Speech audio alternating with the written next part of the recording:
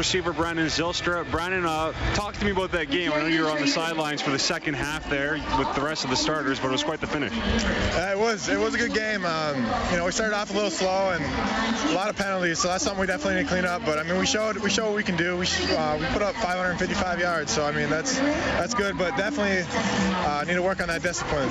Well, talking about the starting offense, you had some time in there with Mike and James Franklin. How'd you think it went? Yeah, it was okay. Like I said, it's just a few things here and there that are going to clean up, but it's kind of stuff you expect the first preseason game anyway. So I expect everything to be cleaned up by the second game. And how'd you feel health-wise after dealing with the injury in training camp? Oh, I feel great. I feel 100%. So.